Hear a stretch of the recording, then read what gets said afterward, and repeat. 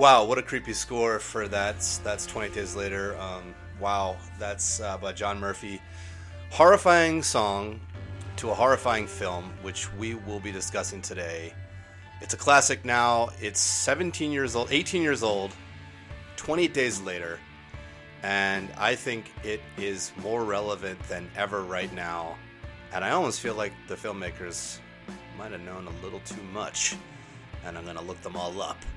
Welcome to episode 3 of the Andy Plex. This is a special quarantine episode. I'm calling it a quarantine episode because A, I'm quarantined, and B, it's just me because I am quarantined. I am going solo this time, guys. And as you know, my show is based on hearing about a journey of a person in filmmaking or show business and hearing their story, their origin story, their genesis. And it's a talk podcast where we riff on films. We pick a film that is near and dear to the person coming on the show. And so I was like, well, you know what? I'll just do me. I'll do me by myself. So here we are. I've never done a mono host podcast before, so this is a first for me. We'll see how it goes. So far, so good. I'm used to looking at the person in the eye across from me. And so I've just given myself a little eye line here. It's a Ghostbusters toy. It's a mummy toy. He's about where eye line wise where the guest sitting across from me at the table here in my living room would be. So thank you, Mummy from Ghostbusters, for the eye line. Now, I want to say first off that the last episode, Judgment Days, I'm extremely proud of as of the first episode, Foggy Days. But Judgment Days, we talk about the coronavirus outbreak beginning. This was on March 11th. Today is the 25th, so it's been exactly 2 weeks. And I've got to say, in the last 2 weeks, so much has happened that it feels like the last episode was last season or 5 seasons ago, even though this is the only season so far. But I'm really, really proud of that episode. Shout out to Ryan Grassmeyer. He and I really riffed deep into Terminator 2 Judgment Day, and we talked about the beginning of this outbreak. But in the last 2 weeks, we have seen quarantines in all cities. And I'm here in LA, and no exception. So sitting here in quarantine by myself in my pajamas, which has become the apocalypse outfit of choice. And I wanted to make sure I get the photo of 20 Days Later for the show with me in my robe and my pajama pants, because that's been my outfit.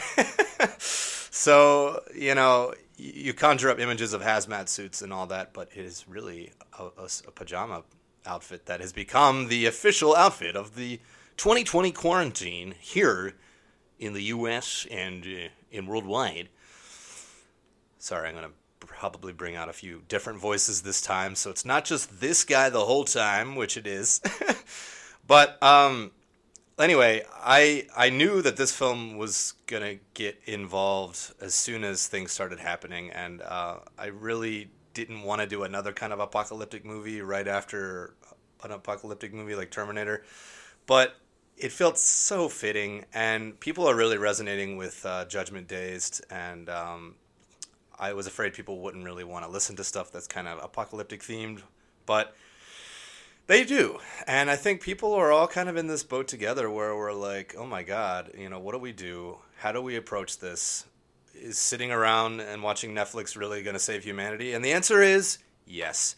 And 2 weeks ago, Ryan and I were probably leaning more on the side of, are we being too paranoid here? Is this kind of like laying down and dying? We're just going to quit. We're just going to cancel the world. We're going to cancel this. We're going to cancel that. You know, we have sports shutting down. Any gathering of 10 or more now is no good.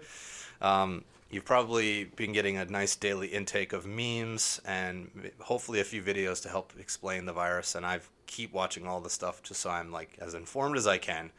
So this episode, I really want to go into this outbreak, how it's affecting me, how it's affecting everybody. And then I really, really want to take a hard look at this film, 28 Days Later, which is one of my favorite movies, and I've seen a lot, but it has been a few years since I've seen it. I think about 3 years. And I was about to watch it last night, and then I said, no, I want to do my format, really want to have that fresh look at it. So I'm going to talk for a while. I will talk about the making of a bit. and then, like usual, watch the film and talk about that. But regarding, 2 weeks ago, I just want to say that now it's a totally different world. Ryan is not even in LA anymore. He went back to his family in Colorado, and he's with them. So I'm really glad he's with them. I miss my family. I'm pretty much isolated here from my family in LA. I have one cousin, my cousin Mark, and his wife Amanda, and 2 kids. I want to give a shout out to them in Long Beach, and I would love to go down and see them, but again, quarantine. So it's like you either have your immediate family around you or your roommate or whoever it is that's kind of shut in with you as your buddies in this. Or like me, you live alone.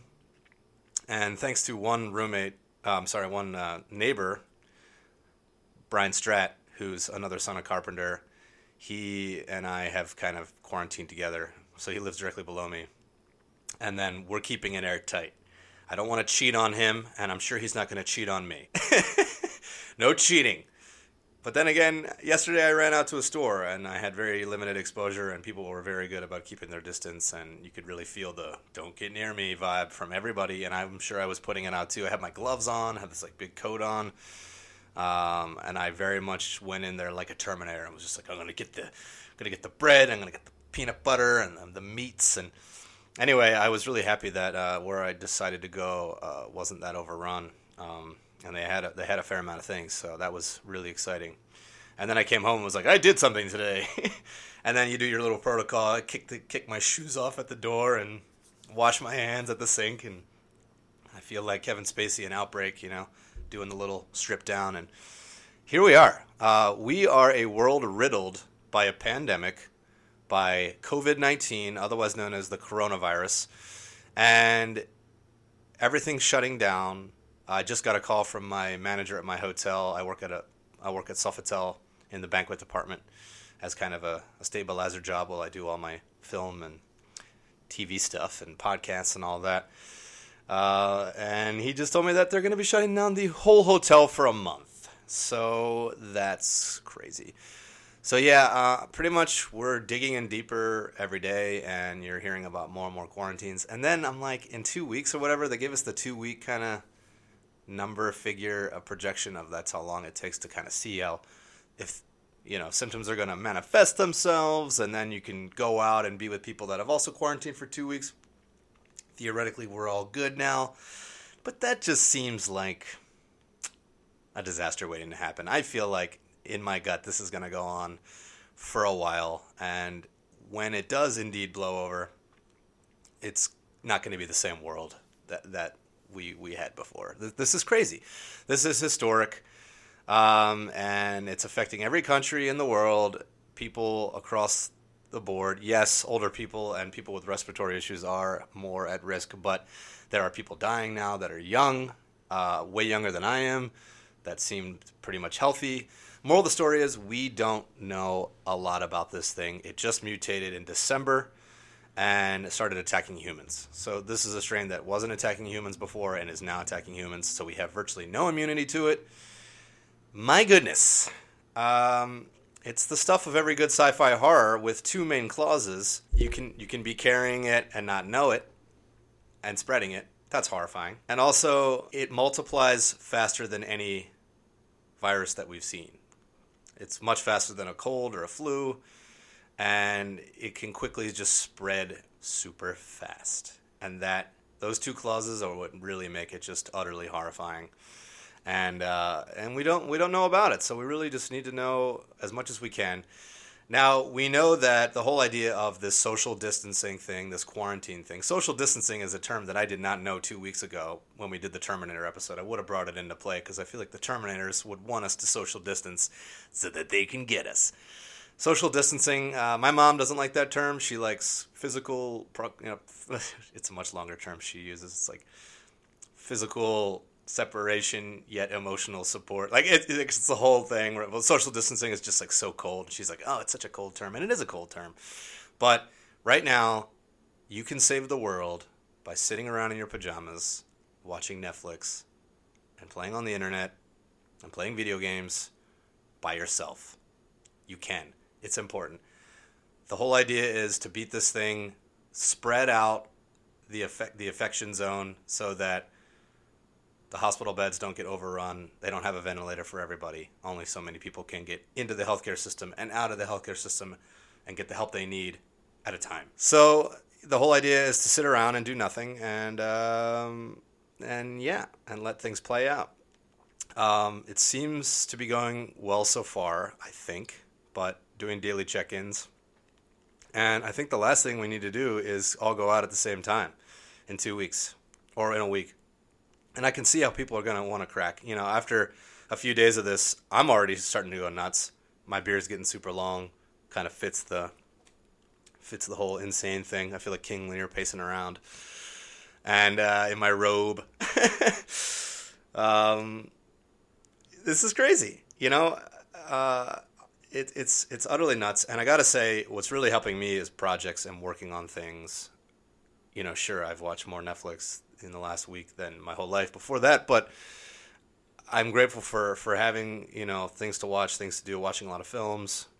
And but I'm really grateful for the work that I have, the sketch stuff I've been doing with No Brow, with Neil Gershon and Ryan and Brian, and also this podcast. And I'm really grateful that I have this podcast. So go out and do something. Well, go in and do something. Stay in and do something. I can't tell you how good it feels just to have something that you can control, especially when the world is crumbling around you. It just, even something small like making a little video makes me feel better, a little Insta story. I've been doing readings from Max Brooks' Zombie Survival Guide, which he wrote before World War Z, and it's eerily not as funny anymore because it reads like a straight manual on how to survive a zombie outbreak. It's not really funny innately. Like, you read it and it's in-depth, it's serious. What weapons to use, what terrain that you want to cover, how you want to protect yourself, shelter, like surviving and picking your team that you're going to build to survive this apocalypse. And I'm reading it and I'm usually laughing my ass off, and I'm not laughing anymore. It's like, this is real now. This is for real. And decided I want to do 28 Days Later. And I remember, I really truly remember when I got this movie in DVD in 2003 on DVD. And I saw it in the theater. I saw this film in the theater, and I loved it. It was the summer of 03. I want to say it was May 03 or so. And I'm at Miami at this time, my alma mater, University of Miami, Florida. Go Canes! Back when there was schools and movie theaters and all that. So I'm in the movie theater watching this movie, and it's blowing my mind. And I'm like, man, this is too gritty and real. And I'm really getting into the zombie. I've become a huge zombie buff. In fact, a friend of mine actually gave me that zombie handbook. A friend of mine, Zach Chasen, he also went to the University of Miami. But anyway, so I was like, oh, I see this trailer for a movie. It's like revolutionizing zombie horror. The new thriller from Danny Boyle, 28 Days Later. And I was like, oh my God, I got to go see this, a new zombie movie, a new take. And I've been obsessed with Night of the Living Dead, Dawn of the Dead, the George Romero, and just pretty much absorbing as much zombie content as I could. So I went into this as like a zombie buff, and I was blown away. And I remember feeling like, this doesn't feel like your usual zombie fare at all. It feels much more real. And therefore, I'm not trying to detract from Night of the Living Dead and Dawn of the Dead, because those are great movies. Those are amazing, and they're horrifying, and they're some of my favorite movies. But this one had this edgy grittiness to it, and it left me really haunted. Like, this could really happen, you know. And that's definitely what the movie's trying to go for. And I remember I got my DVD, and for the first time, I popped it in, and I watched the making of. It's called Pure Rage, the making of 28 Days Later. I watched it again yesterday. It's on YouTube, if you guys want to check it out, if you don't have the DVD or Blu-ray. But Pure Rage, the making of 28 Days Later. And I remember watching this in 03 and thinking, I really wish they'd talk more about the filmmaking, more about putting the movie together. As a film student at Miami, I'm in film school, you know, I'm watching all these DVDs to really get all these bonus features into my brain about making movies, hearing people's accounts. And all I could remember from this documentary of the making of 28 Days Later was it just talked about how the idea of a pandemic is just right around the corner, is really what's going to be the major struggle for humanity. That we're just around the corner from another big pandemic that another big outbreak of a horrible disease that attacks us, that we can't control, that spreads so fast, we don't know much about it. We're one mutation away. And it talks about how the probability of that happening is actually really, really high. And I remember thinking, man, they didn't even talk about the making of the movie. But I watched it again yesterday. They definitely do. Danny Boyle chimes in, the director, and Alex Garland, the writer, who have teamed up a bunch after this film as well. They did Sunshine, The Beach. Before and after this film, there was The Beach in 2000, written by Alex Garland, directed by Danny Boyle. Then it was this film, and then they did a movie called Sunshine, which I actually am a huge fan of Sunshine. It didn't get nearly the kind of esteem and clout that 28 Days Later has. It's about trying to reboot the sun. So we'll get to that. Hopefully, if humanity decides to survive this outbreak and we continue on, and we'll worry about the sun later. But right now, it's all about 28 Days Later, and this movie is about a zombie apocalypse happening. And there are so many similarities with this outbreak and the outbreak we're experiencing right now. It doesn't make people into rageful zombies that attack each other, but the idea that it spreads so fast. Now, granted, in 28 Days Later, you get bit instantly. You get scratched or bit, you turn in a few seconds. But this coronavirus is spreading so fast that it's really showing how quickly and dangerously this thing can move around without us really being on top of it at all. Within a couple of days, it can be anywhere. You jump on a plane nowadays, and it's really just, man, it's happening. It's happening right now, and I'm watching Pure Rage again yesterday, and now it's a totally different story in the backdrop of the coronavirus attacking the world. And this movie is about a handful of survivors that made it, and it's 28 days later after the first outbreak. So in 28 days, society's gone, countries are gone, most people are dead, and it's a brilliant setup where Cillian Murphy, who plays Jim, he wakes up in the beginning of the film. He was in a coma because of a bike accident for 28 days, and he wakes up in a hospital that's desolate. There's nobody around, and he's completely alone. And you get these images of a guy walking around London, downtown London, just desolate, nothing going on. And all you can think about is, that's me right now. I'm walking around desolate, in a desolation state, and there's nobody around. And, if you do go out shopping, it's not the same world that you left a week ago, 2 weeks ago.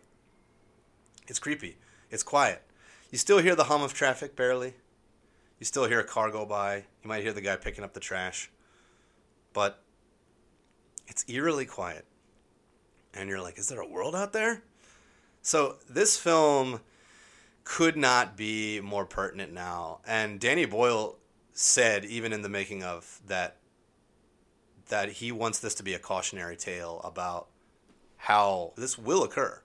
It's a matter of when. It's like, we're just, here it is, this thing mutated, and then boom, it's attacking us. And it's a really horrifying, scary disease. And the problem is we don't really understand how it works exactly yet. Like, we understand that it attacks your immune system. It kind of co-ops your immune system and takes over your immune system and makes your immune system attack itself, which is horrifying. That much we get. But how people are affected, it seems we're still waiting on a lot of data to come in on, who's more susceptible, why are people dying that are healthy, what's going on. There's just so many factors at play.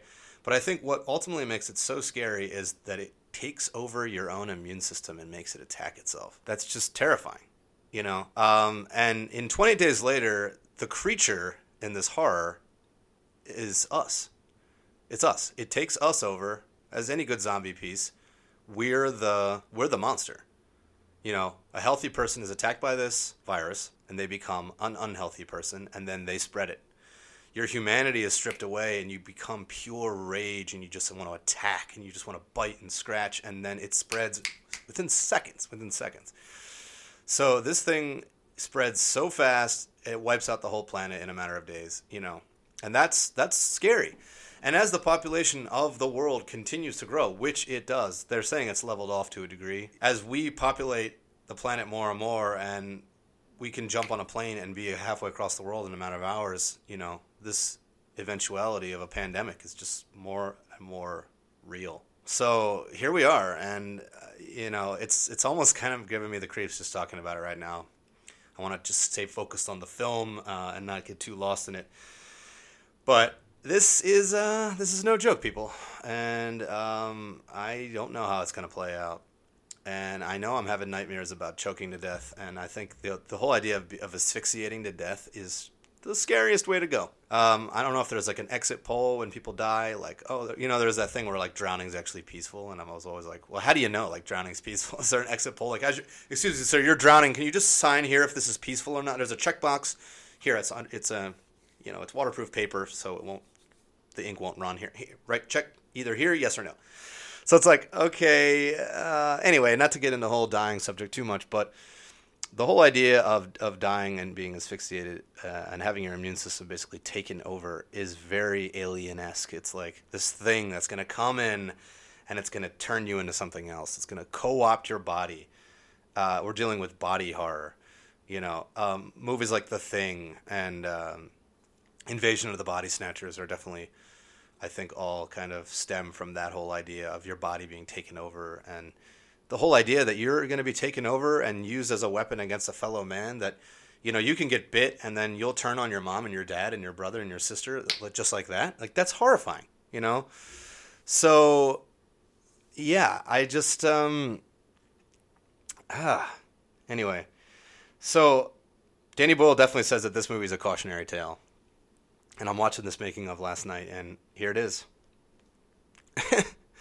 Here we are. And it's such a scary documentary now about the idea that this thing can just take us all over and wipe us out before we even know what's going on. Governments shut down before we know what's going on. And I think a lot of people don't really feel like our leadership's that good right now. I know here in the U.S., our president, who is our spokesperson, is giving very muddled accounts of what's going on, and it's just so obvious he's lying, that he doesn't really know what's going on. So I think people are just confused and lost and feel like there is not a lot of leadership, and really the base primary mission right now is just to sit home, and if you have family and friends with you, roommates, then you bunker up with them, but otherwise just bunker up and wait for orders. So, this film, 28 Days Later, 28 days suddenly seems like a long amount of time, because 2 weeks ago it feels like 100 years ago. So that was 14 days. That's half of 28. And here we are. So 28 days later, I remember thinking, man, that's not that long. But it really is a long time. Time really has slowed down for us all. And we're all scared now. I'm not the same man I was when I recorded that podcast 2 weeks ago. I was like, man, we're giving in. We're quitting. We're letting the terrorists win here by just kind of throwing down our arms and just giving up. But now I truly am on the bandwagon of we've got to all do our part with this quarantine. It's so important. And if people that aren't honoring it or that just don't seem to be taking this thing seriously, talk some sense into them, because it's the people that aren't informed that are just ignoring all the warnings that are really gonna mess us up in the end. And this is serious. And I feel like lately life has gotten so much more real, and I can just feel like I look at my wall and it just seems more crisp and more there. It's like, was I just asleep all my life? It's like these moments of like, oh my gosh, this is really, really, really happening. Everything's just so real right now. And anyway, I'm usually trying to be a little more funny on this show, and I'm usually known for being kind of a clown joker kind of type, but it's kind of hard to find jokes right now when we're facing such a serious thing. Anyway, so yeah, Danny Boyle is one of my favorite filmmakers. Trainspotting obviously blew my mind. The Beach, 28 Days Later, Sunshine, and then he's gone on to do Slumdog Millionaire. He's awesome, and his films are really good at accessing the everyman and the kind of getting into the nooks and crannies of society, and really good at taking a good hard look at whatever he's trying to capture in a very gritty urban way. I mean, Trainspotting, brilliant portrayal of heroin junkies. And you think, oh, heroin junkies, just let them die, or whatever, in that part of society, and then he puts a lens on them, and they're people. So here in 28 Days Later, these survivors are real. They feel real. They shot it on DV cameras, and it looks gritty, and it looks like a documentary, and that was obviously intentional. And they also said in the making of, I want to say that being able to shoot on digital, they were able to set up and do the lighting all really, really fast. So they got those shots of London bare and basically desolate. They were able to set up first thing in the morning as soon as the sun came up, and you have critical time before people actually start to come around. So they would do some lockups, but then you can't lock up. It's called a lockup. If you've ever been a production assistant or know anyone that has been a production assistant, they've done a lockup. I've done plenty of lockups. You stand somewhere. Excuse me, sir, you can't walk here. We're filming. You can't walk into this is actually the shot. If you come through here, then. And then they're like, oh, what movie is it? Or they're like, screw you. And they, shuffle off. I actually prefer when they don't have any interest in what you're doing, because if they have interest, then they're like asking you who's in the movie. They're asking you a million questions. When is it going to come out? Who's producing it? In LA, you get a lot of people are just so informed about movies in LA. They're like, oh yeah, who's the executive producer? Who's the production manager? And you're like, who's the craft service guy on that one? And I'm like, hey man, actually I really got to get you to be quiet and go away, please. So they're locking up London, trying to get it to look desolate for these shots of Cillian Murphy walking around, and it's stunning. It's haunting. And then shooting it in mini DV gives it that gritty, real documentary look. And they use a lot of wide angles to kind of show you, as if it was security cam footage of that there's cameras everywhere, and they really nailed it. And this was 18 years ago, where that was still pretty revolutionary. I'm curious to see. I haven't really watched the movie. I have seen the movie in HD, but not on a 180-inch screen. I'm curious to see if it'll look kind of even more gritty, but I'm sure it will. I personally think it serves the film tremendously. Some other weird things that of note are that, this is a man-made.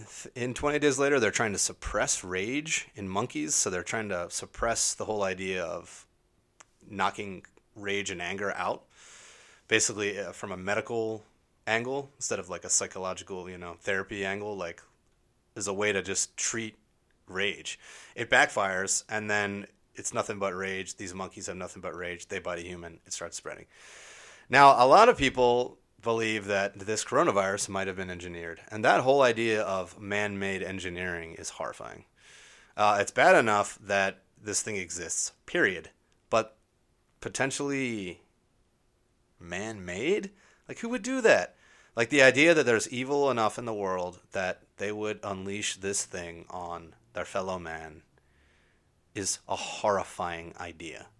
Now, in 28 Days Later, it was an accident, but also they're raising the whole idea that we shouldn't be meddling in, the whole idea of Prometheus stealing fire from the gods. We shouldn't be meddling in affairs that are well beyond us, that are playing God. In Jurassic Park, for example, we're trying to engineer dinosaurs and put them in a theme park in a nice and neat, tidy package. And we very well know that when you get down to the nitty gritty, it's not a neat, tidy package. You're dealing with billions of years of evolution, tens of millions of years of evolution. And here we are, we're unlocking the genome. The humankind has split the atom. We've done so many millions of cool things. We're awesome. But then it's are we also, is there a little bit of hubris still going on here? And then not just it being an accident, but the idea that somebody is engineering a disease to attack us is scary to me. Truly a horrifying thing. But, when this movie was made, it was the foot and mouth disease. A bunch of livestock had to be killed. And, you had the mad cow disease. And you had all that, and then it was just a matter of time, says Danny Boyle, that, well, it's going to jump to humans, and then we're going to be the next on the hit list. And I'm watching this documentary, in the backdrop of coronavirus, and it's just man, this is nuts. Anyway, so here I am sitting in LA in quarantine. Here's my day. I wake up. I'm really happy I got up before noon today. I really am. I feel good about myself. Where usually if I got up anytime after 8, I still feel like a piece of crud. Have my dad yelling at me in my head, go do something with yourself. Now I feel like if I go out and get the mail and come back, it's well, and I did my day. So your world gets really, really small. One of my good friends and fellow filmmakers, John Graham, he and I have gone camping a bunch together. Shout out to him. And his words always come into my head. And we were sitting there camping a few years ago, and he's like, when you're camping, your world just gets smaller. And that's why it's such a treat and it's such a relief, because, you go out there, you're in there, you've got nothing going on. All your stimulus has been removed. You're like, well, I'm just going to cook dinner. I'm just going to make a fire. I'm just going to put some tea on for boil, or I'm going to fix my flashlight. It's like your one little task, and that's really soothing in a lot of ways. So on one hand, they're saying that this might be the best thing for us all, that we all, especially Americans, we work more hours than any other nation in the world. We actually are kind of workaholics. I don't know if I consider myself a workaholic. I want to be, but I can't get out of work soon enough. I do stuff on my own, and I don't really consider that work. I guess it's how you label something work or not work. But, overall, as workers, the U.S., we are working more than ever. And then now suddenly we're home with our families. Our dogs are happier. Our kids are happier. I just FaceTimed with my brother and his family yesterday, and the kids were just over the moon. They're happy kids anyway, so I don't know if that's a good relativity point. But, hearing oh, Daddy's suddenly home all the time, and usually he's gone for 12 hours. I never even see the guy. We're all together, So there's that element that, okay, maybe this is kind of medicine to a degree, that when this does indeed blow over, and hopefully it does, we really should make more time for our families, make more time for ourselves, really be quiet and be calm. But now I think we're starting to deal with, it's a pendulum swing in the other direction, where we're suddenly all home. How long are we going to be able to maintain? How long are we going to be able to lock ourselves in before we slip and we go out? And there's that element even in 20 Days Later, we're the survivors that we follow. There's some mistakes made, and then that costs them. A zombie gets one of the guys because he got a little sloppy, and then a zombie got him. And he had to be killed by Naomi Harris, who has that machete, and she is ruthless with that machete, let me tell you. When I think of 20 Days Later, I think of Naomi Harris with a machete, and just how, as soon as somebody got bit, they were 2 seconds ago, they were your friend, they're not your friend anymore. Got to cut them down. Boom. So I haven't watched the film This Go yet. I want to hold off a little more. The temptation is there to keep talking about it, but life is somewhere between 20 Days Later and The Shining right now for us all. So in a way, it's kind of fun to camp out, and I'm in my slippers right now, and I'm in my pajamas, and I can't wait to watch movies and pour myself a little bit of whiskey later, and I definitely have been probably drinking a little more than I should, but here we are. My beard is looking pretty long. So I just don't see it really ending for the foreseeable future. Okay, so this is a mono-host show, first time ever for me, and so I said I'm going to do my own origin story. This is a show where we talk about origin stories, so here's mine.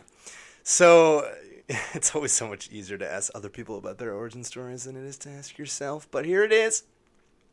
So I honestly think my parents are really good at exposing me to films, and my father, growing up, my brother and I, who's 2 years younger than me, my brother Gianni, he and I are just 2 years apart, and it was just the two of us, so we always kind of got stuck doing stuff together, and usually if our parents wanted us to watch a movie or whatever, then we watched it together.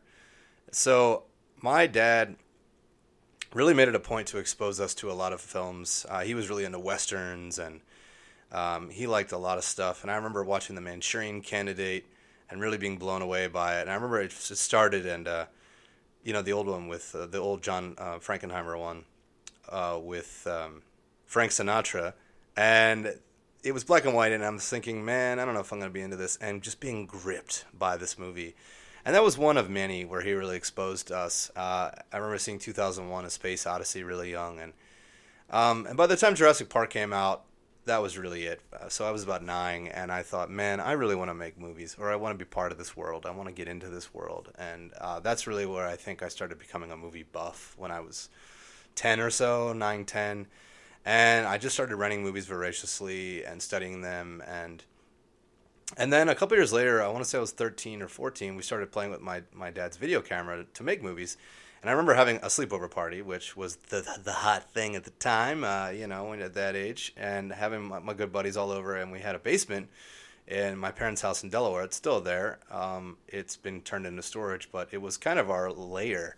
We had a TV. We had the couches that all got retired from upstairs, ended up working their way downstairs. TV screens that got burned out a little bit on the right side or whatever, they got sent down. So we had all these kind of almost functioning things down there to play with, and we loved it. For us, it was great. So we had a bunch of stuff, and we'd watch movies, and we'd hang out, and so we're having a sleepover party. And my buddy Rich Durkee, who actually just came to LA a month ago, and I'm really glad he came before all this Corona nonsense. Obviously, wouldn't be able to come now. Came down those steps. We're all down there for the sleepover party. I want to say we're freshmen in high school, so I'm like 14. And he's like, we're going to make a movie. Get your camera, Andrew. Get your camera. Get your dad's camera. And then it was the one that you slung over your shoulder. You load the VHS tape right into it and tape on it. And we made a movie. And this guy's called Jiff. And he's like this hero. He's kind of a Beowulf character.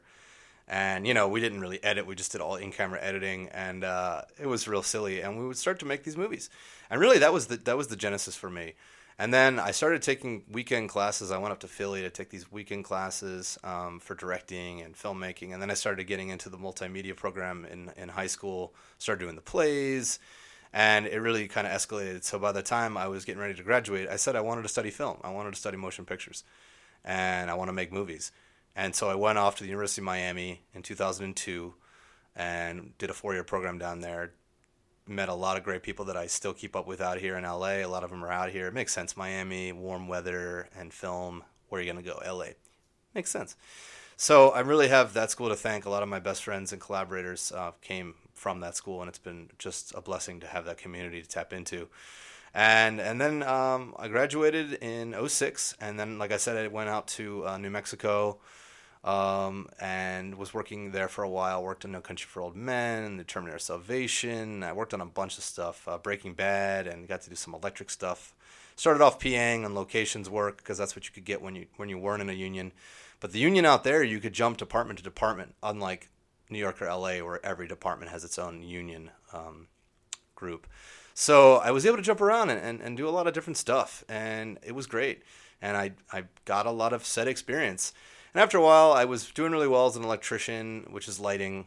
You set the lights up and you set the power and everything. And I was liking it, but I realized that I was probably getting hired more because I'm fun to be around. I'm a hard worker, don't get me wrong. But after a while, it was like, okay, once the kind of luster of just getting on set was enough, I said, I really want to focus on acting and writing. And so I started doing that. And then I moved to LA in the end of 2011. So it was Thanksgiving 2011. Already been 8+ years. Crazy.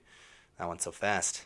But I was working on lower budget shows, which are cool. A program called The Asylum. They do a lot of low budget movies, and a lot of them are really fun. And a lot of cool, but they crank movies out in like 2 weeks, and they don't pay that great. And so it was good. But I was kind of like, I feel like I'm a 30-year-old and everyone else is 20. These are my shoes here in a production assistant role or whatever.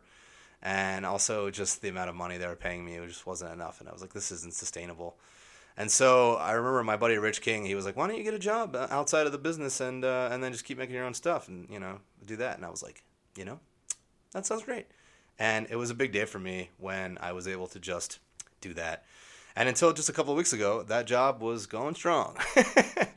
But, now that the apocalypse is here, it was one of the first jobs to stop because restaurant jobs are over. Gatherings of 10 or more are gone.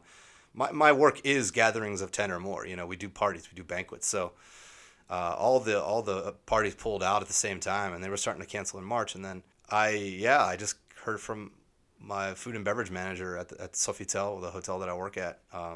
They are shutting down for a month, starting tomorrow. So, we'll see how that job plays out. It probably will be one of the last jobs to kind of come back. So, got to figure out something here. But it's really allowed me to focus on all the other stuff, like podcasts and making sketches. And I'm doing No Brow, the channel No Brow. I've been talking about that with Neil Gershon and Brian Stratt. We're cranking out stuff all the time, doing some animations. I get to do voiceovers. Check out No Brow and Living Alone is our first video, and then just go through all of our videos, check them all out. We talked about hot dogs last week with Ryan Grassmeyer. He got to play the talking sentient hot dog that we create in a lightning fryer, and then we have to take accountability for our creating life. So really, I'm most excited about that right now, and this podcast, and I can't stress enough making your own stuff how important it is for me. I've talked about it before. I don't want to get back too much into that, but just having something that you can control and you can take ownership of is so vital, especially when the world's crumbling around you, and you just it's saving my butt, I'll tell you that. So yeah, I would like to make a living as an actor. I've gotten paid to do acting and voice before. I really want to make more of a push to get more sustainable doing that. I'm not the only one. It's a kind of a tough world, and everyone says just keep doing your own stuff, and that's really the way to go. And so I want to use this time as best I can to not just watch all of Netflix, which I will do, which is definitely a goal of mine, all of it, but also to have, more of a portfolio when this is all said and done, and when the world does come back to normal, which it will, normal quote unquote, we'll see how normal it is, but it'll be the new normal, but it will more or less go back to how it was once industry reopens again and all that. And I want to be ready. I want to be ready with a boosted packet for my acting, my writing. So I've just been at it every day, and I have nothing but time now. So I have no more excuses. It's easy to kind of distract yourself with all the kinds of other things, and I'm definitely guilty of starting a lot of things and not finishing them all. So just trying to finish as much as I can, and keep moving and just keep doing it. And it brings me joy, and it brings me day-to-day joy. You always think, oh, I can't wait till this is done. I can't wait till this is done. And you're with these projects for a while, and seeing across the finish line is a true rush. But then I start to get sad again. It's like you start to miss them. I know Stephen King says that he actually gets more of a rush from meeting the characters and being in that world than finishing the book and turning it in. So I really kind of appreciate that tremendously. So, that's more or less my origin story. I want to do more features. I have gotten to co-produce a couple of features, which has been really cool, and I just want to keep going. And yeah, once our body of work for No Brow gets bigger, and it's getting bigger all the time, I think eventually we're going to start focusing on a feature. So yeah, just trying to keep at it, man, and I love it. And I love LA, and I love Hollywood, and it can be a tough, sad world, but I really I like people, and it's kind of a lonely world, and we're all trying to make it, and it's sometimes I get, oh man, am I really ever gonna make it? But you can't look at it that way. You just got to look at it like you're doing it, you're doing what you love, this is your passion, and you're doing the work, and that's why I want to do a show about hearing people's journeys, and also just getting to geek out and nerd out with everybody. Like, I want to see people as fellow riders on the storm, not necessarily competition for a job, because you can get in that mentality of that scarcity mentality, and granted, we're seeing it on a macroscopic level here with the coronavirus, but not to get all biblical again, but if you look at the person that you just met, or someone you've been collaborating with, or and you want to just get to know them better, and you want to hear their journey, and that's, to me, so exciting. I want to hear people's journeys. I want to, we're all people, and we're all just trying to do our best, and at the end of the day, that's it. It's as simple as that. And I like people, and I can't wait for this quarantine to be over, and I'm going to keep doing the show. I'm going to figure out a way to pipe somebody in next time. This will be my only solo one, because I really want this show to not just be about talking about a movie, which is great. And I want to weave that into hearing the person's journey and hearing how that movie really inspired them. So I guess with 28 Days Later, this movie really was a pivotal movie for me, because it made me realize that it is real. And that really kind of scared me more than I went in just wanting it to be a zombie movie, and I got that plus a lot more. So it was really inspiring to me. You create worlds when you make films, and this movie is no different, and it operates in this world. We're in the UK and we're in Britain, but it's basically what if ... and then we get to see it play out, and we get to see all those rules kind of come into play, and we get to see this world get life breathed into it, and that's what's so inspiring. So this movie is a landmark movie for me. I remember watching it over and over again in 2003, and the community, the community experience of seeing it in the theater was staggeringly powerful, and then now it's just more prevalent and relevant than ever, and I had to come back to it. I just had to, and it's haunting. It's hauntingly on the money right now, and it's really powerful. That's more or less my origin story in a nutshell. I probably would have talked longer if I had someone interviewing me, but that's good enough. I'm sure I'll be talking more on every episode. I get the luxury of having this be my show, and I get to unfold things as they happen per week. So without further ado, I'm going to be watching 28 Days Later here by myself. I'm really scared. This movie is just too real now. It's too real. I can't do it. You know what? I'm changing movies to something a lot lighter. Maybe Free Willy? Yeah. And that's too sad, too. The whale. I always cry, even though he lives. Anyway, I just can't do it. The whale. That whale actor, man. How did they find that actor? How many whales did they have to go through in the casting process? It was like, oh, well, we had 1 million whales. And, finally, the very last one we auditioned, he just read great. He was able to do the jump, which was a requisite. But he just had this personality that we just latched onto. That's my impression of casting in LA, and it's a terrible impression. That's not how it goes. All right, well, anyway, thank you guys for listening to Just Me, and I'll be back shortly after watching the Danny Boyle 2002 thriller horror, 28 Days Later. Oh, cool, you hear a helicopter right now. As I did that, it gives it a dramatic effect. It wasn't added in. That helicopter was real. All right, guys, see you soon.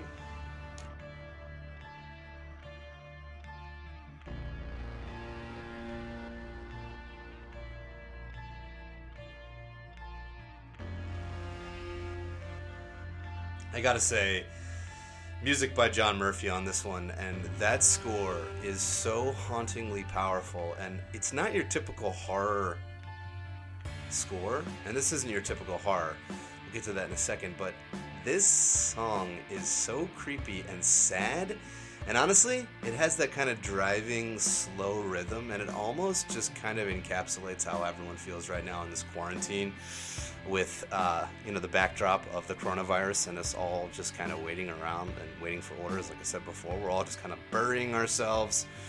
The whole idea is to slow the spread of the virus, and I get all that. I just feel like that song kind of encapsulates everything right now. It's like this, we're all kind of lonely. It has this haunting, lonely, like, dissonance to it, but also has this driving, like, build. And I feel like that driving build is either going to be towards us all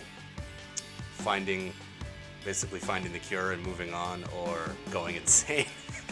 Like, what are the repercussions of this quarantine on us all? Sure, we're physically safe when we're isolated, but how about our minds? It's hard to kind of make yourself into kind of the person you were before, where, you could go out and you could do stuff. And they're saying, the experts are saying, really kind of regiment your day still, like have like blocks of time where you do stuff. But at the end of the day, there's nobody really monitoring you because it's just you.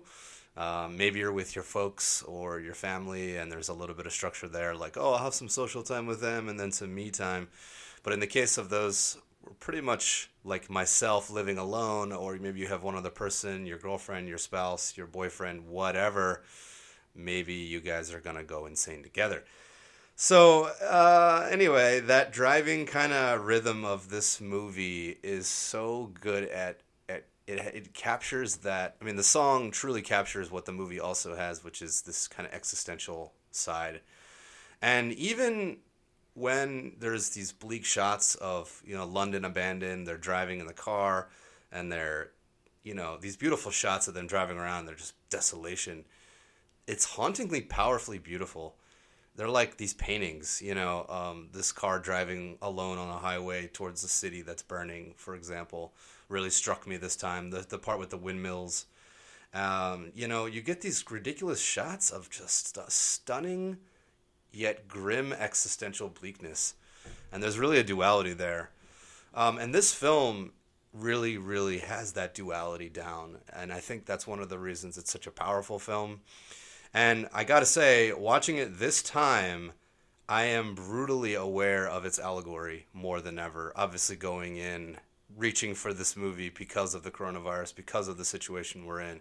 I think I chose it to really champion those elements that we're all dealing with now.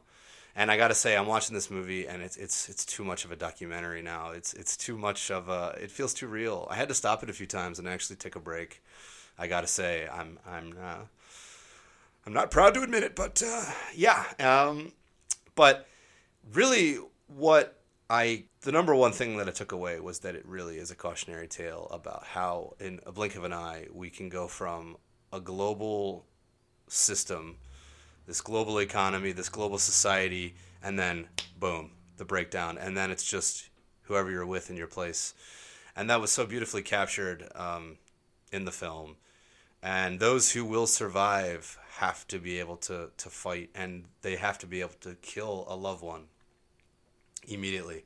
And that's what's so sad about these things, is those infected are people we love. We love people. I love people. It's funny. I'm not even I wouldn't call myself a super people person all the time. There's days when actually I'm you're running your errands and you actually are you see somebody and you're like, oh, I just don't want to talk to anybody right now. Or I didn't shave, or maybe I have a booger in my nose or whatever. I just don't feel like being around people. Now I am so excited. I'm already reaching out to my friends and saying, oh, when this all blows over, if it does all blow over, hopefully it does, we're all going to go out for a beer. We're all going to go out to a restaurant. We're all going to go out to a club. We're going to go dancing. It's only been a couple of weeks, but it feels like 100 years. And I was saying this earlier, how time has really slowed down, how we've broken down into the smallest portions of society now, people, individuals, quarantined and run to the ground. So anyway, Danny Boyle and Alex Garland team up, and these guys are absolute geniuses. Alex Garland has gone on to write and direct. He did Ex Machina in 2014. And I think that movie is another great movie about technology and society and individuality. And he really takes these themes and he really looks at them hard. And then he did another movie called Annihilation, which was really striking. And a lot of people didn't like it. I think they marketed it as kind of a straight alien movie, kind of like an extraterrestrial encounter movie, kind of like Arrival. But it's definitely more thinking man. It's definitely more existential. So I think in 28 Days Later, you really get this nice hybrid of a zombie movie on its surface, a horror movie on its surface. But even in the making of, Danny Boyle said that that's not what this movie is, that it's marketed that way. But this movie is really a cautionary tale about the breakdown of society and how quickly it can come from a virus, an epidemic, a pandemic. So here we are, 2020, 18 years after the movie was released. I saw it in 2003 because it's a British film, and by the time I saw it in the States, it was the summer of 2003, and they marketed it for the summer release. And this is an $8 million movie that went on to do $82.7 million worldwide. Rightfully so, because it really hit its mark. I think people got it. It's fun enough, it's exciting enough, and it's an adventure enough that it is a horror movie, and you can get all those horror elements. It's riveting, it's edge of your seat, it's scary. It is a scary, scary horror film, but it is so much more. And now it's so scary because it's happening. We're not seeing zombies per se, but people that you love are getting infected. People are getting infected with this thing, and their own immune systems are being co-opted by this virus and turned against ourselves. That's, to me, body horror at its most profound. Again, Invasion of the Body Snatchers, The Thing. You're taken over, you're subverted from the inside rather than an attack from the outside. And it's much scarier that way. I mean, Alien in 1979 really captured a lot of those elements. I actually just watched Origins, A History of Alien. Extremely, extremely powerful documentary. I can't recommend it enough. I don't want to get off 28 Days Later too much, but it really showcased how the movie changed the game for so many reasons and brought into play like rape. This thing rapes you and impregnates you. So in a culture where mostly women were being exposed to this fear, men got to go into the movie theater as well, and we collectively as a society got to see this thing rape everybody. That takeover from within. And again, there's that existential pacing of slow build. And by the time that the chest burster scene happens, it's pretty well into the movie. You're about a third into the movie.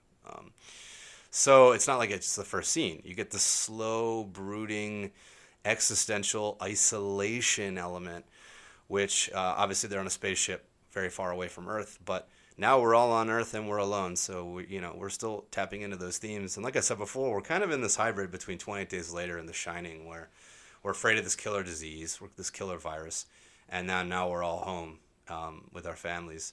And as the memes are going around, of course, there's Shining memes, and it's like Jack Nicholson and Shelley Duvall and Danny Lloyd in the car, and it's like, a little bit of time away with the family. What could go wrong, So it's woven into the fabric of our society. These films are really these allegories and these cautionary tales about what can happen and what can break down, and society breaking down. And we have a fascination with them. I mean, horror is a popular genre. It's still a popular genre.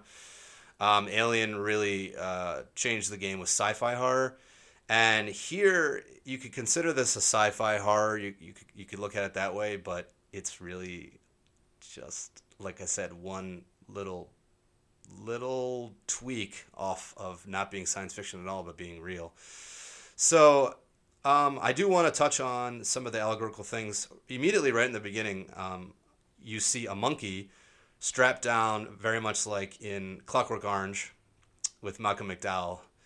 In Clockwork Orange, strapped down and forced, eyes open, forced to see all this violence and all this violence basically.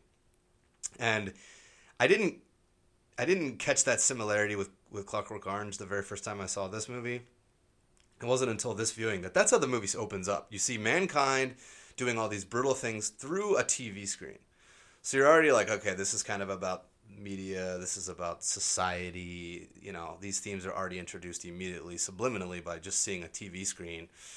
And then we get to see this monkey strapped down and forced to watch all this horrible stuff that mankind's doing. And then, the movie opens up with these burglars breaking into the lab, and the guy's like, no, you can't let the monkey out. He's infected with rage, pure rage, And then the guy's like, what are you talking about? And I remember as a younger person seeing this, I thought he was kind of just being a little bit like poetic when he said that there was rage that these monkeys were infected with. But they actually are infected with rage, and then they're trying to suppress rage. I didn't fully understand that when I first saw this movie, 17 years ago, but when I was 19. But, they're trying to suppress rage, and then in so doing, create like a super strain of rage, as if you could kind of boil down rage and focus it. And obviously they're trying to stop it, but he's like, before you can stop it, you must first learn. So it's like they're creating like a super strain of rage, and then it gets out. And then that's what this virus is. It's pure rage. So that's a very allegorical look, which I eat that stuff up. I love the kind of symbolism here, that it's our rage as a society that's going to kind of bring us down. And it's true, like rage and fear are all they're the darker side, the kind of shadow side, as Jung calls it, Carl Jung. And I don't want to get too much into Jung. I need to read all of him. But just these negative sides of us that we have to be aware of. And right now, fear is a survival tactic. Like, okay, you see, a hot stove, you're not going to put your hand on it because you're afraid of it. Rightfully so. You put your hand on it, you get burned. Or you see a car blowing down the road, you don't run out in front of the car because you're going to get hit. Like, this is survival. Animals at the watering hole, if a lion was stalking them, they would have to run. So we're humans, but we are also animals, and we're so close to being animals again. And we talked about this last week with Ryan in Judgment Days, but how quickly, like, we're animals again. All of a sudden, we're all interested in what? Survival, food, shelter, the basics. you know? So now I think once the adrenaline of finding your own shelter and all that is over, then it's a waiting game. And I don't know how long it's going to be before we all go insane, because we are animals that were bred, we moved around. In fact, we kind of broke the whole law of nature by farming, kind of cheated there. And they say that was our biggest evolutionary step, that we farm so therefore we don't have to just rove around and look for food. So there's this kind of woven into our DNA, there's this kind of nomad in us all that wants to go out and do stuff. And here we are suppressing that. So I'm worried that the animal and the human, when will that converge again? So obviously staying inside is still the best move. Exercise, I actually am really slacking on the exercise front. So I really got to do that. And, I think that's key, because I know when I do it, I'm like, oh man, I really needed that. Like, oh crap, I really needed that worse than I thought. It's not just, oh, let me exercise to kill some time. No, I'm like, I do it and then I'm like, oh my goodness. So as soon as I'm done this, I'm going to go exercise. But anyway, so this whole thing is really an experiment in, man versus human and where that line is. And that line gets blurred when things go south, and they are going south right now. And I've had people reach out to me and say, hey man, should I get a gun? Should I, be worried about the limited resources? What happens when the trucks stop pumping in the food? And when all that starts to happen, and here we are in a major city, I'm like, should we even be in LA? Is this the worst place to be in a couple of weeks if you listen to this? And LA's just wiped out and I'm gone. Probably should have left, but I'm going to stick it out. I live here. I pay rent here. As far as I know, I'm going to owe rent on April 1st. It's only 7 days away. Still got a week. We'll see what happens with this stimulus package. I just saw that while I was watching 28 Days Later that Prince Charles tested positive for corona. Wow. It seems like every time I go to do a movie, it's only like 2 hours long, and you keep getting updates. Last time we found out about Tom Hanks while we were watching Terminator 2, and wow. So anyway, pure rage. So we have this rage in us all, and what if we were to kind of siphon that and put it all into one concentrated dose, and then that became a virus that infected us all? So it's very allegorical. Right now we're seeing fear, we're seeing the breakdown, and I think anger and aggression comes from fear. When you take somebody or you take an animal and you put it in a corner and you corner it, what's it going to do? It's going to bite you. The more you kind of crank up that pressure of putting you in a corner, and believe me, we're all getting in a corner faster than we realize. So in 28 Days Later, we open up with Jim, played by Cillian Murphy, who's our lead, and Danny Boyle picked actors that we didn't recognize, again, trying to make it more real and visceral, which he pulled off. Believe me, believe me, you did that, Danny. If you're listening, you scared everyone. You probably realized that by now. It worked. So anyway, Cillian Murphy, who was really birthed from this film, you got to see him again in Chris Nolan movies, the Batman movies, played the Scarecrow in Batman Begins, which was only 2 years later, and then you saw him again in Inception, and then in Dark Knight. So, and then Dark Knight Rises, right? Was he in Dark Knight Rises? Anyway, Chris Nolan and Cillian Murphy are definitely in bed together, figuratively. Not sure about physically, but anyway, who knows? Could be. Hey, great minds, So Cillian Murphy opens up 28 Days Later. He was in an accident. He's in a hospital that is desolate. He finds a little bit of like these vending machines that are brutally ripped apart. And after you've seen the movie once, going back and watching it again is really a treat, because you get to really see a lot of this detail work, where before you didn't really know what was going on. You get hints, but then you get to see this like vending machine that's been ripped to shreds, and you're like, this was ripped open by probably very, very desperate people or zombies or a combination therein. So it's a gruesome image. It's a gruesome image, and not seeing like kind of anybody around, just the remnants of what happened. The set dressing crew did a terrific job on this, and wow, good job, because it really, as a forensic kind of person, you could kind of look at it and put everything together, because the movie doesn't really be like, oh, here was a zombie, bash that guard's head in or whatever, and he's like lying there, and it's a lot of just emptiness and then stuff everywhere. So it really, it's up to the imagination, but they do some really, really beautiful stuff of building that eerie scene. And then he works his way into the crowded London streets, downtown London, and he sees this big wall with all these like letters of people trying to reach out to each other. And then, you think about it, and this was pre-iPhone, but you figure all that grid went down, so there's no cell phones, and communication is reduced to the old way, which wasn't that long ago, really, but it seems like a million years ago when we used to have to write letters to each other and actually call people on the house phone. The horror. So he quickly encounters some infected people because he doesn't know what's going on, and they try to kill him, and it's in a church, and I think setting it in a church kind of made it that much more powerful as a scene. Symbolically, you're like, a church is kind of a safe haven, especially during, disaster moments. We get a creepy written note on the wall saying the end is nigh, which I actually, when I saw this movie as a kid, teenager, I should say, I didn't know what nigh was. It's an expression. It's an English word for near. It means near. I put it together. I was like, oh, it probably means near. The end is nigh. But anyway, you see that, and then this minister who comes out like with his full garb, his cloak, his robe, comes out, this priest, and starts, and then we get to see this fast-moving zombie.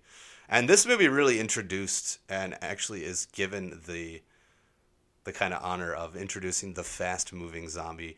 Now, in Return of the Living Dead, which is from Dan O'Bannon, who co-wrote Alien as well, who wrote Alien, Dan O'Bannon, he did Return of the Living Dead, which was very much a kind of parody of Night of the Living Dead, but the movie is really its own beast, where it's still pretty freaky, and it has a lot of, I don't want to call it a joke film or a satire, but it plays more satirical. The zombies move pretty fast. But here they move like crazy fast. And then they do this thing with the shutter, with the frame rate, and make like that blurry kind of choppy look, and it's beautiful. And that comboed with the fact that it's DV gives it this really grainy, like visceral, like they take frames out and they just make it go so fast, and they undercrank the camera, and it's just like bam! You get this horrifying, fast-moving zombie. And then we get Naomi Harris is introduced. Basically, they save Jim's life, and then we get Selena.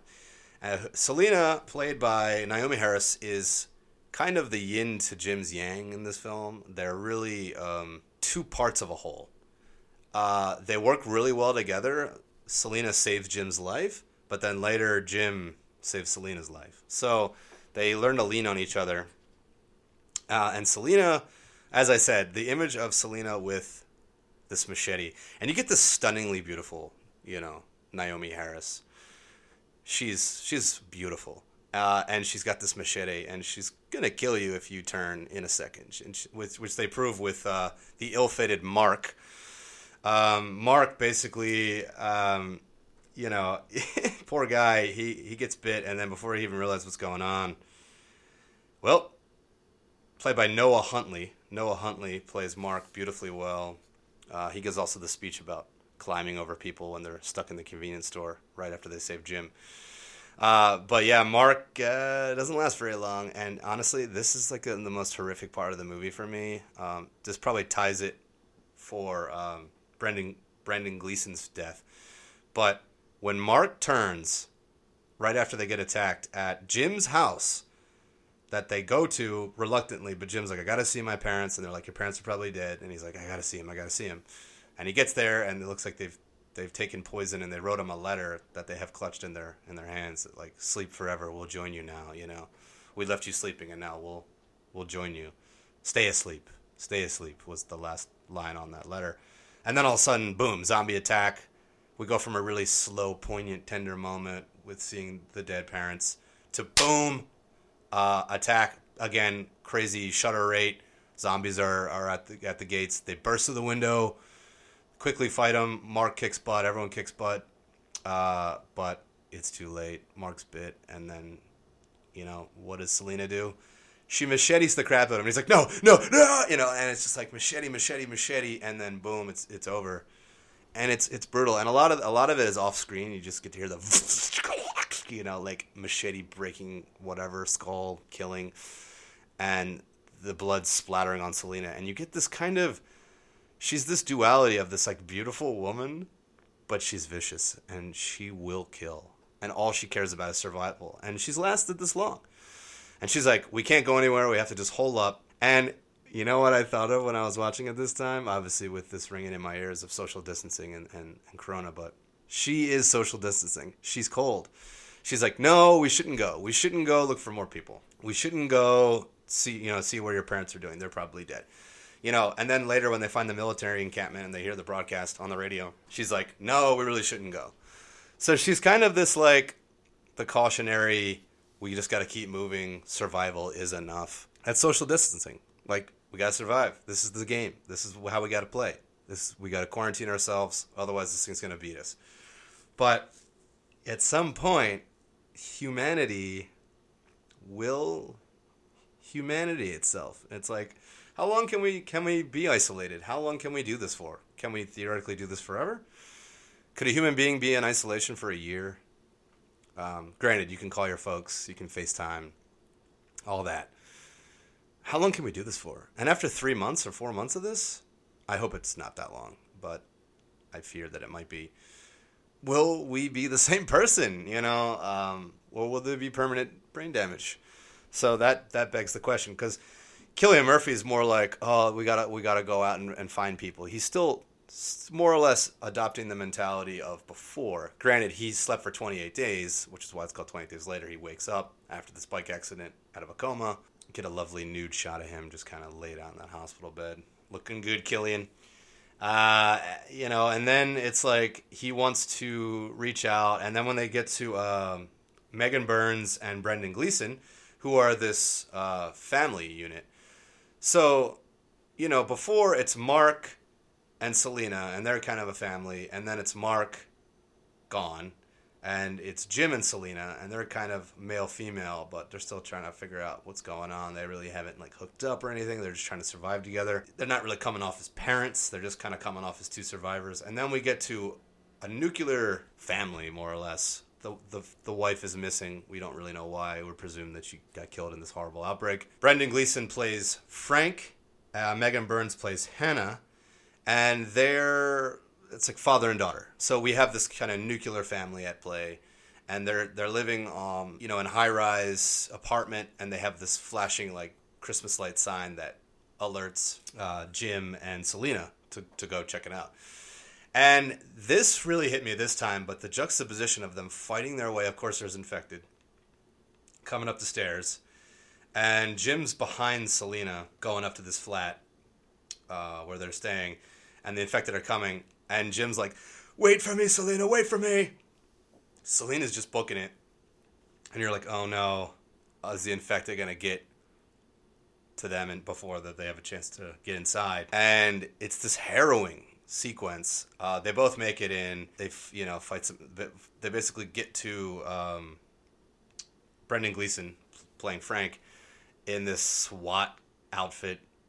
Basically has the shield and the helmet and everything, and he fights off a zombie. And it's a brutal scene. Again, the fast-moving camera, the fast shutter, high-speed shutter, and they get into the flat, and then all of a sudden you hear this kind of lullaby song playing, and it's like they're just home, chilling. So it's like 1 second you're fighting zombies, and it's this brutal military, intense battle, and then the juxtaposition of them just being inside, and it being like this homey, quiet little home, and here we are, here's the living room, here's the bedroom, and I really, that striking parallel juxtaposition really hit me this time over the head. And I think that's kind of how it is. When I went out to the supermarket yesterday, I felt like I was putting on my armor. I had my gloves on, I had this jacket on, had my sunglasses on. I joked that I was a Terminator. I was like, have you seen the bread? Because I got the glasses on. But I didn't really make eye contact with anybody. I tried to keep my mouth closed. I was like, well, I don't want to have my mouth just open. Normally I'm singing and humming a lot, and I have to really watch that now when I'm out, because you have to be on guard when you're out. But then when you're home, you're in pajamas and you're just chilling. So I really felt that duality that the movie captured, meeting Frank and Hannah. And so basically quickly realize, though, that this is not the place to stay. This is not the place to hunker down. That we got to keep moving. We don't have enough water. It hasn't rained in like 9 days or something. They got all the buckets outside collecting the water, and they got to get out and keep moving. And Selena's like, we got to stay here, and blah blah blah. And Frank's like, no, we got to. It's basically like the hope of a future, which is the element plaguing us all right now. Is there a future? You can't just sit inside your house forever, or can you? So anyway, they get this broadcast. We hear Chris Eccleston's voice, and Chris Eccleston plays the military sergeant. He does a great job in this role, and I really can't. Major Henry West. We got Chris Eccleston as Major Henry West. He steals the show. This was my intro to him, and it's funny now. I've been watching Doctor Who, and he's the first Doctor in Doctor Who in the second wave of Doctor Who, in the more modern Doctor Who, and he does a great job in Doctor Who. But I think it took me a few episodes to kind of trust him because he was this major. It's funny when you see actors and you associate them with roles they've played. You're like, I can't trust this guy. He's evil. But you're like, wait, he's probably a great guy. He's an actor. I'm an actor too. I've played some villains. You think people are gonna just think I'm a villain? But anyway, Chris Eccleston does a great job, and they hear his voice, and he's like, the answer to infection is here. Here's where you gotta go. So they get in a car, and they take the harrowing journey. And then this takes us to the kind of end stages of the film, where they hole up in this military encampment run by Chris Eccleston, and he has the men, and he says he has the answer to infection, but really the answer to infection is the women. I promised them women. This is harrowing. Right before they come up to these guys, though, Brendan Gleeson gets it, man, and it's brutal. Brendan Gleeson is just, here's this kind of raven calling, this crow raven, and he's like, get out of it, shut up. And it's almost his way of being like, it's basically his way of saying, death, be gone, death, stay away. I'm tired of this. The raven, in my opinion, represents the death, the carrion. And lo and behold, it's resting on a infected corpse, which then drips a droplet of blood, which they actually use a camera, and they lower the camera on a coil, basically, and they lower it down on a rope. So they get that awesome shot of the POV of the blood droplet like coming into Brendan Gleeson's eye, and he quickly turns, and there's this horrible, horrible moment where he's screwed, and he's about to be infected. And then he's right there with Hannah, and Hannah's like, are you okay? And Hannah's creeping, inching in closer towards him, and he's like, I love you very much, and I'm sorry I lost my temper. But get away from me. Get away from me. And then she is instinctually going towards him because it's the father, but the father is being subverted into monster, zombie, and soon enough, he's basically shoving her away, and thank goodness he does. So she gets clear, and then boom, boom, boom, we see these machine guns pierce his torso. And I think that's what's so horrifying about this, is that he went from being a human being, a caring father, a loving leader and father and familial figure, to a monster within a matter of seconds. And then the guys shoot him, and they're like, oh, did anybody get bit? You okay? And you're like, yeah, they're doing the right thing by killing this monster, this zombie, but seconds ago he was a guy.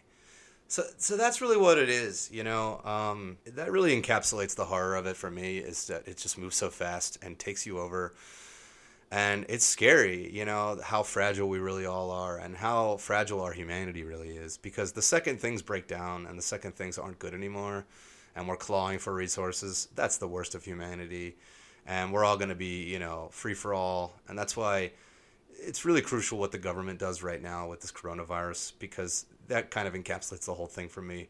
If people get desperate and they feel cornered, then they do become the monster. We do become the zombie.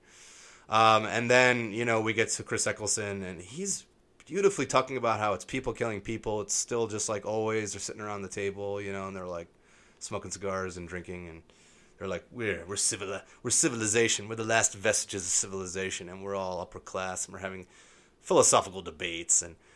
But at the end of the day, you start to realize that they just want Selena and Hannah basically to impregnate them. You could call that rape if you want. I don't think they're volunteering. It's pretty messed up. But then you're like, oh, is this what really needs to happen? Is this really, the movie kind of doesn't paint Chris Eccleston's part as a villain straight up. And I think that makes it that much more horrifying when the villains aren't. It's not so black and white. You know, it's a lot more shades of gray. You know, like these are desperate times, and like we have to procreate. But I think the second it's forcing anybody to do that against their will, then it's rape, then it's not right, then it's messed up. And the movie kind of more or less says that it doesn't, you know, it's basically condemning that course of action. And then Jim beautifully becomes this badass killer, and he gets away for a second, and then he turns the tables on the whole military encampment. He lets the zombie, who's hooked up like a dog to a leash by Chris Eccleston. They're studying how long it's going to take a zombie to basically starve to death. But they're also like, oh man, he's just chilling there. That's kind of freaky. That sets up like Jim letting him go and using that zombie and infecting the encampment. And then the way they film Jim running around, they do a lot of that shutter stuff where they mess with the shutter speed, which they usually reserve for the monster, for the zombies. They use for Jim. So it's as if the movie's saying Jim has to become this creature to combat this. So it's like to fight fire, you've got to become fire. And even, the ruthless Naomi Harris is like appalled almost when Jim's slamming the military guy's head, against the wall, and she's like, oh my God. But then of course she jumps his bones and like starts kissing him. And then one of the funniest parts is Hannah breaks a bottle over Jim's head thinking that Jim was trying to bite Selena, but they were like making out. That was a really funny moment. You don't really get a lot of humor in this movie, which usually I'd say is definitely a detriment, but there are a few instances where it happens and it gives so much levity to the whole thing. And again, like we're talking about with Terminator, it's really the funny human tender moments that make it more real. And if it's just straight one note horror all the time, it loses some humanity to it. But this is a world where, there really isn't time for fun. There really isn't time for games. You got to keep moving. And if 1 second slip up and you're dead. If this thing can spread and bite you and within 10 to 20 seconds, you're a zombie, there's no time for, hugging, kissing until you're definitely secure. One moment that I kind of skipped over in my synopsis, which really is the most levity in the whole movie, is when they go into the grocery store on their way to the military encampment. And they play this really, really nice, pleasant song. It actually has vocals, and it feels like a song on the radio, as if like humanity's back for a second. Because most of the movie, the music is brilliantly put together, again by John Murphy, but it has that kind of like existential, gritty roughness to it.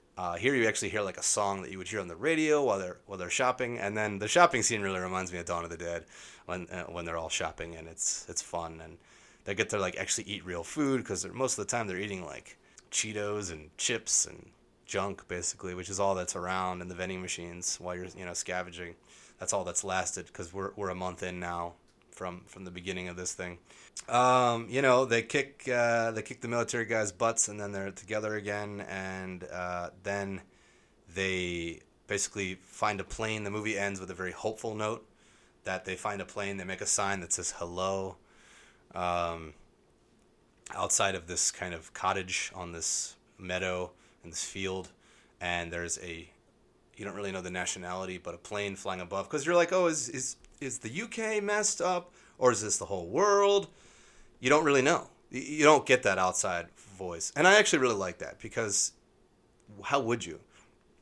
If society really broke down to that extent, you wouldn't have that. So anyway, it ends on a positive note of like they found somebody. There's some vestige of society out there for the hope of the future. But this movie really does probe into a lot of themes of hope, and do we have hope right now? So I really want to touch more on a lot of the issues that the movie's raising. So the infected are the villain of the film, but like most good films, it's not the monster or the beast that's the real villain. It's the human with the choice. So I really think Chris Eccleston becomes the real villain of the movie. He promises his military men women. He kind of goes about it the wrong way. I think, sure, put a broadcast out, but don't really lie. Just say, there's some of us here, and we'd love to have more of a community. We're building a community here. He, at the end of the day, saw it as a military operation where he had to kind of take care of his subordinates. And he's like, what do you tell a group of 9 men, when there's no women and there's no future and there's no hope? Well, I don't think you should tell them that we should put a broadcast out and get whoever can come around to just come and be raped by us. I think that's probably not what you should do. So the real villain here is the one with the choice, right? Is Chris Eccleston.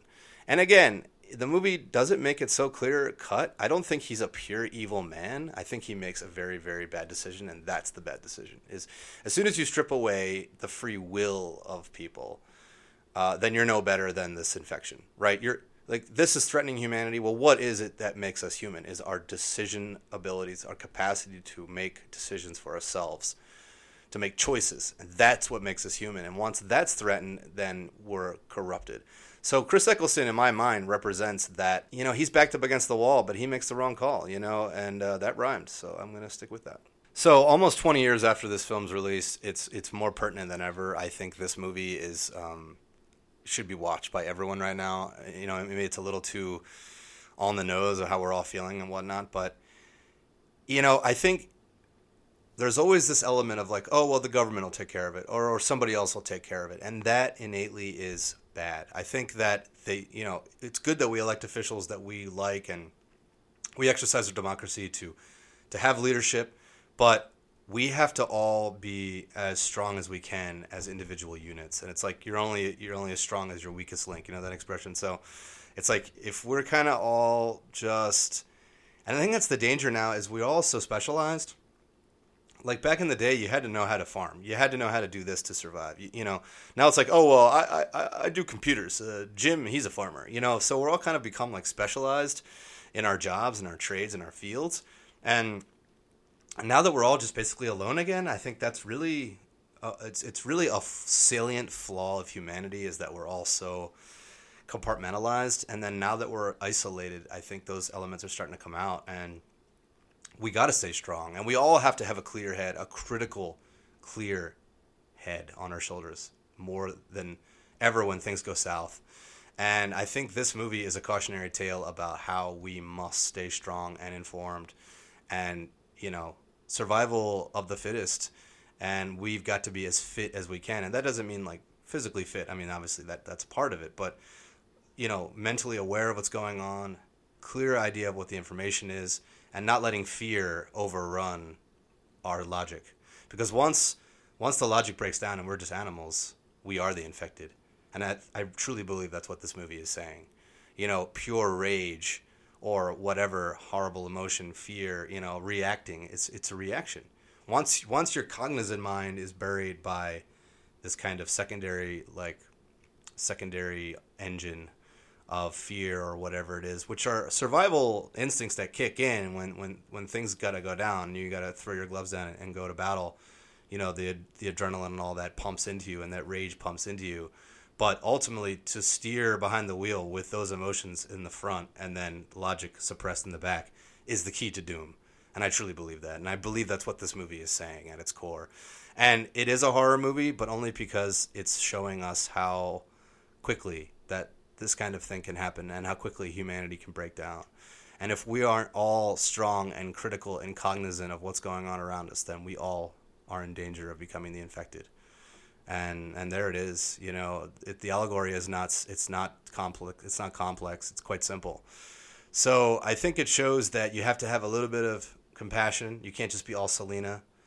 You can't be all Jim and be all compassion either, because then, how many times did Selena save his butt, right? A couple times where he was too busy just either trying to find his family or, letting those emotions take charge. So I think what this movie is saying is you got to be a blend of all things. You really have to factor in so many things to be a complete person and have your wits about you in this apocalyptic scenario, which we are not far from and we're witnessing now. And I'll leave it there. I am really glad I was able to talk for a little while. I had this worry that I wouldn't be able to talk at all, but guess what, guys? I was able to do it. So yeah, thanks for listening. I really appreciate you checking it out. And I know, it's a little weird just having me this time. I hope I was somewhat entertaining and informative. So whatever happens, keep your wits about you and keep cool, but stay informed and be that right blend of Selena and Jim as you go into this harrowing harrowing pandemic that we have here. All right, good luck, everyone. Take care.